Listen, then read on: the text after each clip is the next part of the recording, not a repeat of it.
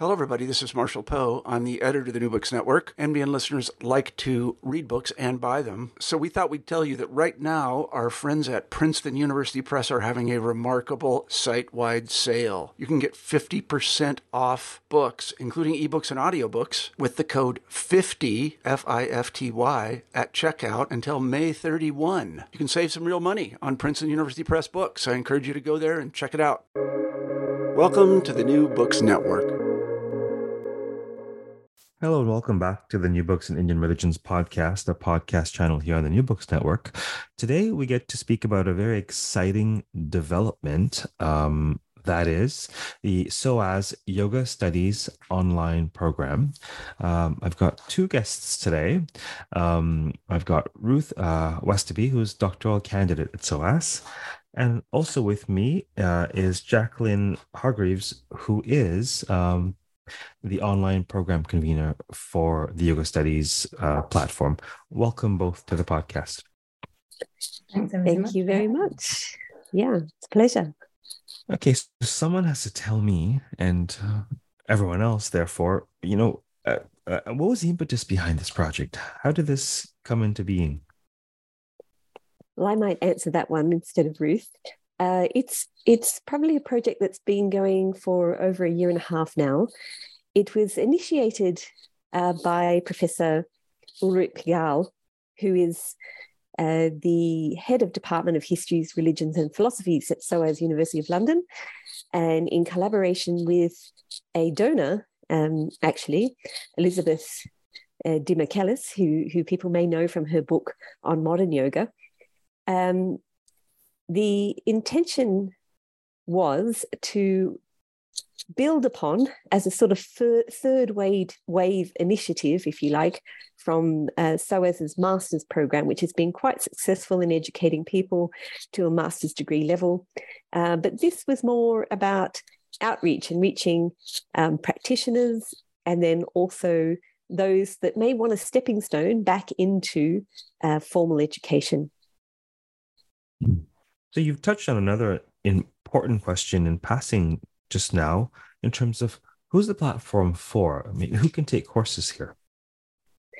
Yeah, well, I guess the greatest thing, or the biggest exciting aspect of the program is that it's accessible to anyone, anywhere, anytime. And that was really our initiative. One of our visions really was to build upon something like the Centre of Yoga Studies at SOAS, which was offering monthly or weekly YouTube lectures with senior scholars on their particular topics.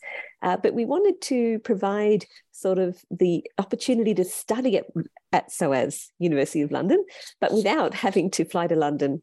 So these programs are actually a certificate program, meaning that people do earn a certificate. It's non-credit bearing, so it doesn't count towards a university degree level, but it does put you on the pathway towards topics that could lead towards taking, say, for example, the Masters in Yoga and Meditation. So when I caught wind of this development, it was exciting on a number of levels in terms of interests and, I suppose, occupations of mine. I sort of live these days at the intersection of online education and continuing studies at a number of platforms. And so there's so much that I would like to dive into with you, but I'm wondering, just 30,000 foot view, is this the first continuing studies initiative at SOAS? No, I don't think so. They certainly do offer outreach for language studies, like contemporary languages, as well as other ancient languages. I believe there's platforms for politics and contemporary studies. So no, but this is very specific to the yoga studies field, which sits within the Department of Histories, Religions and Philosophies. And that's one where Ruth is a student. Yeah, and if I could jump in there as well, with the Centre of Yoga Studies, and I've been involved on their steering committee. So I've actually stood back from the steering committee, but I was on it for the first 4 years. So we were doing various kind of outreach things, but not formal like this, not a certified course. So we had a summer school that we ran, obviously interruptions for COVID, and the one before last year had to be online, but last year's, this summer just gone, we did do one online. So we've had various programs like that, like the summer school, the sort of fortnightly lecture series, most of which are recorded and available to watch back. With our Centre of Yoga Studies, we also did some seminars, so more sort of thematically targeted. But this is the most formal program of its kind. And was there any impetus in terms of timing? I mean, is there I am fascinated that online education is just taking off, and I think it certainly began before the pandemic, but at least in my own circles, the pandemic just took that to a whole different level where regular undergraduate programs, for example, had to find a way to function online. So, could you tell us a bit about the timing, or where do you feel this fits in terms of what's happening in online education these days? Yeah, I would agree with you that the pandemic has accelerated the need for universities to be adaptable and to go online. And we saw this, I think, reach, I would think, a climax during the pandemic. What we're seeing now is a little bit of saturation in the market, possibly, with the way people digest information. But what I would say is that all of a sudden the audience for learning at centres of excellence, say, for example, the Centre of Yoga Studies at SOAS University that has sort of hosted important research projects on yoga, all of a sudden people have access to that, not necessarily in their native language. In this case, all of our programs are taught in English, but perhaps in the future there's the ability to adapt and adopt programs that we have recorded to reach much broader audience. And for me, it's one of those really exciting things, because I actually am located in Tasmania, Australia, so almost the opposite end of the earth to SOAS University of London, and yet I'm able to facilitate this program from a distance. I believe from where you're located, if you go a little bit west, the ocean falls off the edge of the earth, I believe. Correct? Absolutely. And I must say there's probably still a few people here that believe the world is flat. By the power of the internet and Zoom and probably a bit of elbow grease, we are currently recording this where it is 7 a.m. for me, and I believe something like 10 p.m. for Jacqueline. And it is midday where Ruth is in the UK, so that's wonderful that we can make it work. So what sorts of courses? Clearly, it's yoga studies courses, but specifically, what's currently on offer or in the works? So at the moment, we launched on the 15th of September with our initial programs, which are really 12-hour short programs to get people started. And we focused mainly on contemporary issues. Actually, one of the drivers, I think, for this initiative was that as an outreach program from the university itself, we were often faced with questions from yoga practitioners, yoga professionals, people who are lifelong learners about topics specifically about the history, philosophy, practice, and what it means in contemporary life. And so the topics that we've started with are actually forged by those questions that have been asked, often during these lectures that Ruth was convening about at the Centre of Yoga Studies. The topical things were, where are all the women? So gender-based topics. Also contemporary ideas around should or why is modern postural yoga so white, or something like that. So quite controversial topics that people are asking these questions of academics. So we've started to address these questions with our first series of topics. They range from Ruth's topic, which I'll get her to speak on, which is yoga and gender, as well as female asceticism by Daniela Bevilacqua, the yoga from the margins by Dr. Sian Hawthorne, who's looking really at, where yoga meets contemporary politics as well as power. And then the final topic, which is one sort of close to my position of interest, which is spiritual abuse, taught by Amelia Wood.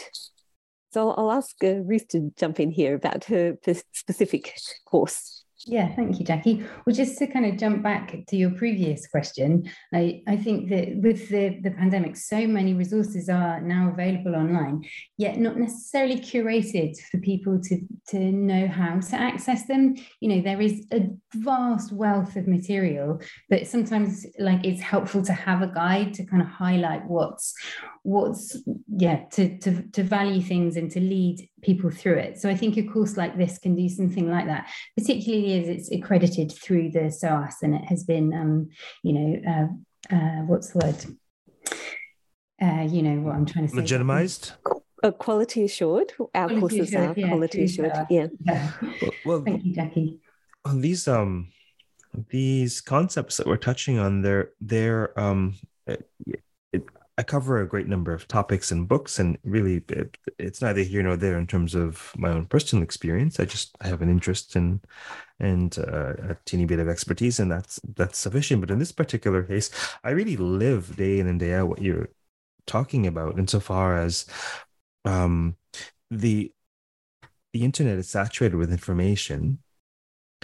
However, what I find folks are really craving is, one, a curation, like someone to walk you through and help you to understand. And part of that is for a particular section of the market,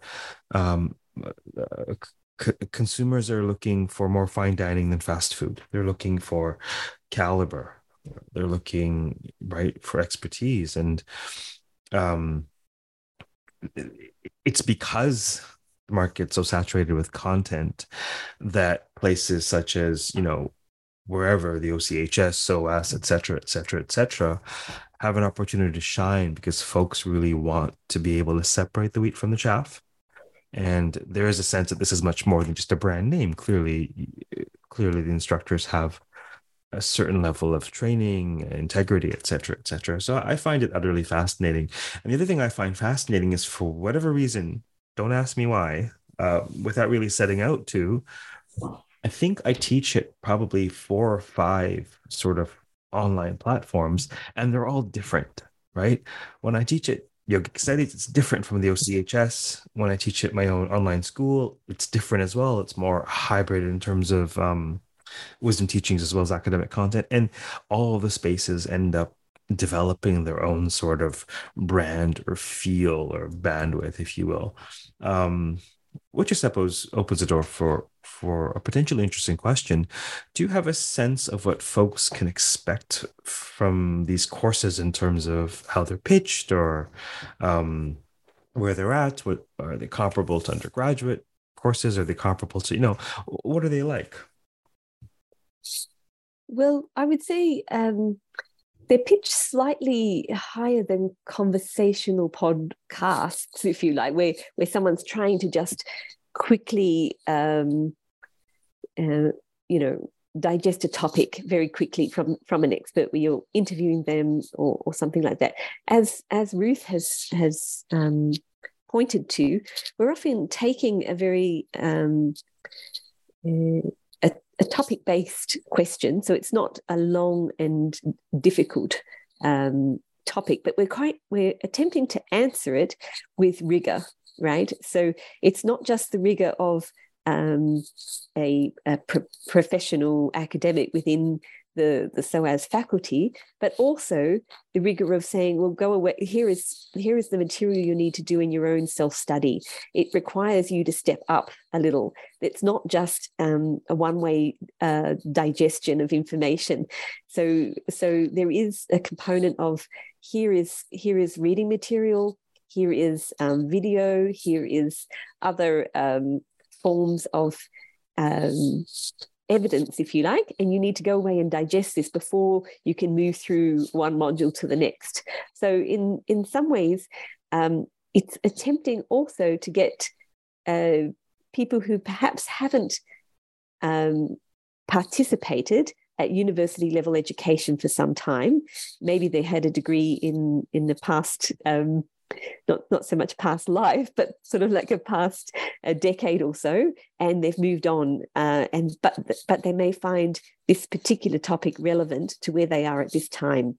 And like you say, they want to receive that information from someone who can seriously answer the question with their expertise, and also critique it, because this is often what we have within the field of yoga studies, is the challenge is actually critiquing some of the content. As you said, it's so broad, so wide, and often conflated with wisdom or mythology or these sorts of things. So it's just putting those things into context. Where does it sit? What have you, when we're answering a question, where is this information coming from? Who is the audience? That type of thing. Perhaps, Ruth, you can add specifically on your course. Yeah. So specifically on my course, the material that I'm presenting on this course, which is about yoga and gender, and in particular, it's on concepts of yoga and gender. I've developed a lot of this material in the course of preparing my doctoral studies. So the course that I presented on this platform is not my research findings, as it were, but it is the sort of bedrock of material that I have been exploring over the last quite a few years in bringing that material together. So I've really welcomed this opportunity to try and lay it out as clearly as I could as part of this course. And as Jackie said, I think a lot of the questions that inspire the content on the platform are questions that have been asked by students of yoga, by students of academia, asking these questions of where are the women? How do we engage critical perspectives to the study of yoga and gender? And are we bringing, what critical perspectives are we bringing to this study? Are we coming from Indian perspectives, or are we coming from more global knowledge formation? And that's what I've tried to do in this course, is to break that down a bit and say, right, well, from the Indian perspective, what are the theoretical approaches that we can engage when we start to look at these questions of sex and gender, and then how can we combine that with more global critical perspectives as well to get a more nuanced view on that. So I hope that this is an interesting course for people to take, and does serve that purpose of curating the material and bringing someone through the material. And I think that the other courses on the platform do similar things as well. Obviously, Sian Hawthorne is a faculty member at SOAS, who has been at SOAS for many years and has been integral to the MA program now, that's on traditions of yoga and meditation. But actually, when I did my MA at SOAS, it was on Indian religions. It was in the days before that course was developed, and Sian was the coordinator for that course as well. Of course, Daniela Bevilacqua was a key member ethnographer on the Hatha Yoga project team, which was the 5-year research project running out of SOAS. And Amelia Wood is a colleague of mine as a doctoral candidate, and we started at the same time, so we've kind of been going through this together. So I think that the course tutors on this initial layer of courses are all coming from different sort of brackets of the SOAS family, and I think in a really fascinating way, because if you ask what is the angle of SOAS, and it may not be a sort of angle that has been developed specifically by Jackie, but all of the people teaching these courses are combining that sort of academic inquiry with a critical response and questioning.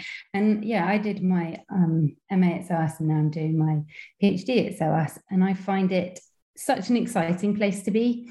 It's really exciting to be there in person. And of course, an online course cannot replicate what it's like to be on campus. But I think it can, to a certain extent, sort of bring that level of enthusiasm for the materials, which really come alive when you start to critique them and bring these questions to bear on the material in a, discursive and incisive way, I hope.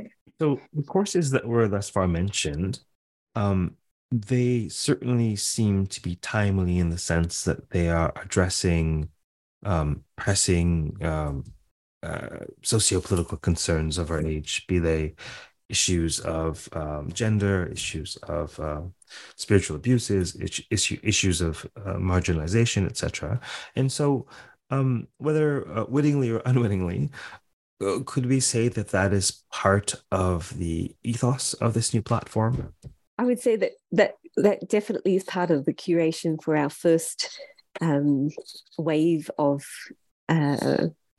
first sort of initial program launch.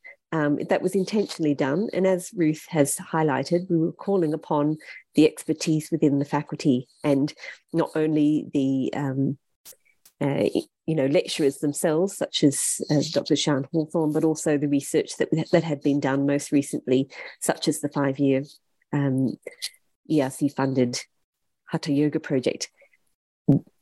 Having said that, SOAS is rich in its what it can call upon. So when I look at who I can get to come to the table, I haven't touched on those more popular faculty members like Dr. James Mallinson or Dr. Jason Birch, who were key members, or Dr. Mark Singleton, for example, because I sort of felt that the historical side of the research, even though, again, it's much needed in terms of clarification and curation of topics, there is already a rich outlay of that material in the sort of online marketplace. So I really felt that for our launch, we could start with topics that I know SOAS has expertise in, but nobody else is actually trying to answer these questions. And so it was done a little on purpose, and I'm hoping that people will enjoy that as the first taster, really. Are courses available on demand? Is there a synchronous component? Can folks enroll whenever they'd like?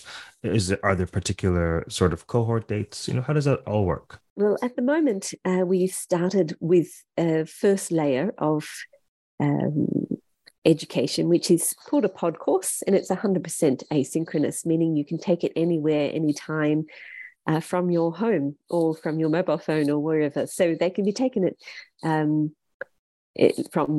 from today onwards, and there's no synchronous component to these particular pod courses.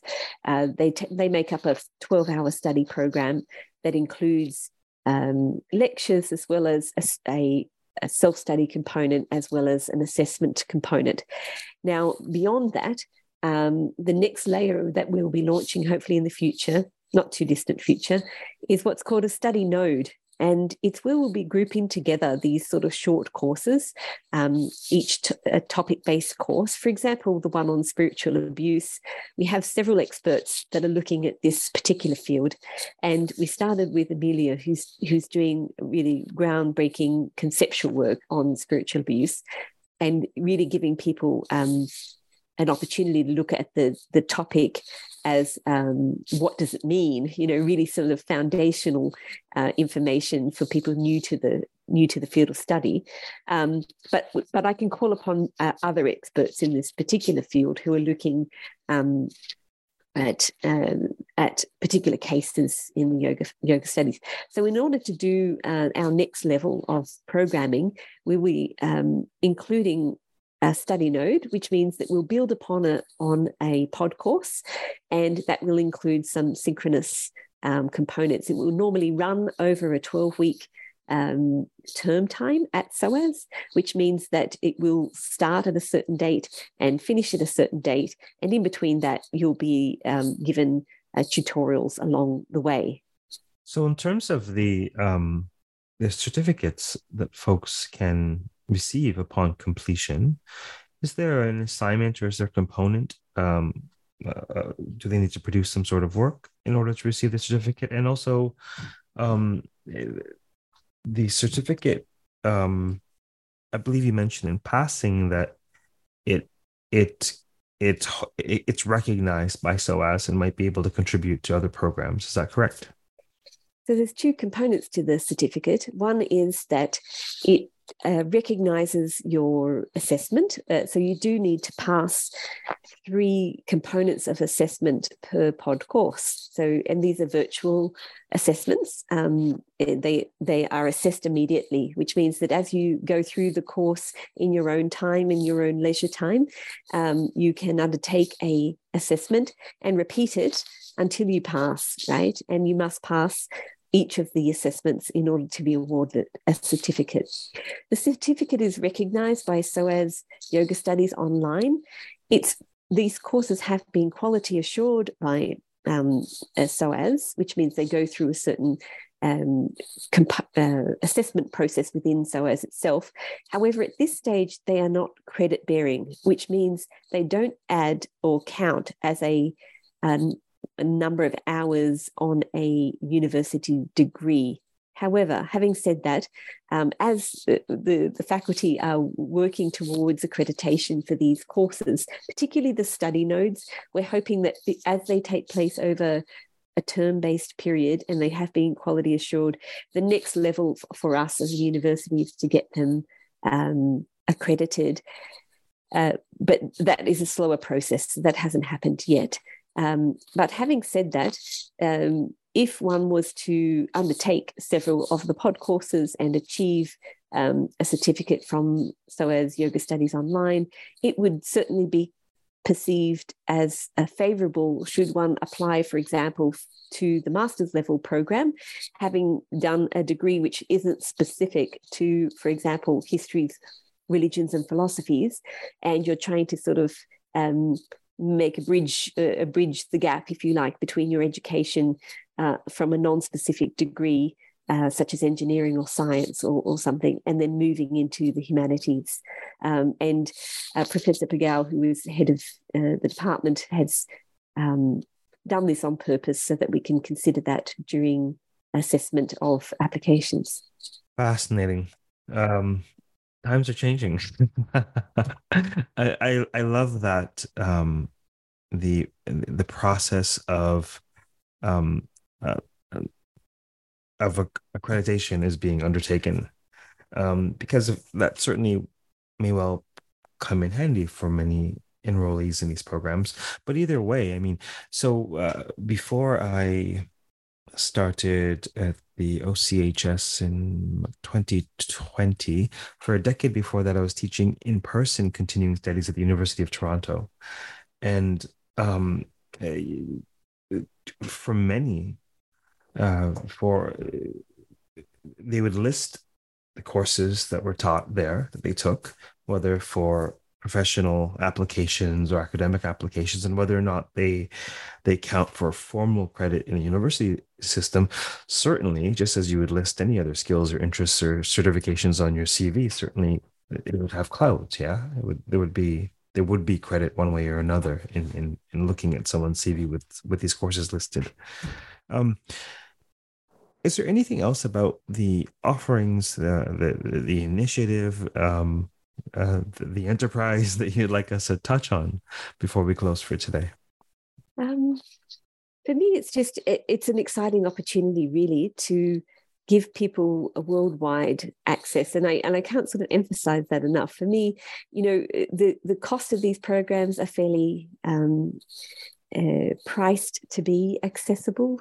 If you were to undertake, for example, the university degree level program as a non-UK resident at SOAS, the price is actually quite prohibitive. And I could say that as a Tasmanian coming from Australia to go and study in the UK is just one thing that it's really not accessible for a lot of people. So for me, it's an outreach, really, beyond the sort of touchstone that we have with the Centre of Yoga Studies, where people can listen to experts and get a taste for their research. really, I want people to say, okay, well, now they can actually study with them in an online forum at a price that's, we're hoping, is accessible. Yeah. And I suppose for me, I hope that these courses can give people that opportunity to feel part of the spirit of SOAS, part of that really exciting, really getting as deep into the issues and questioning everything. And I think that being at SOAS is a totally transformative experience, and I hope more people can touch on that through these courses. Lovely. Well, thank you both for appearing on the podcast today. Pleasure. Thanks for inviting us. Yes, absolute pleasure. Thank you very much for the invitation.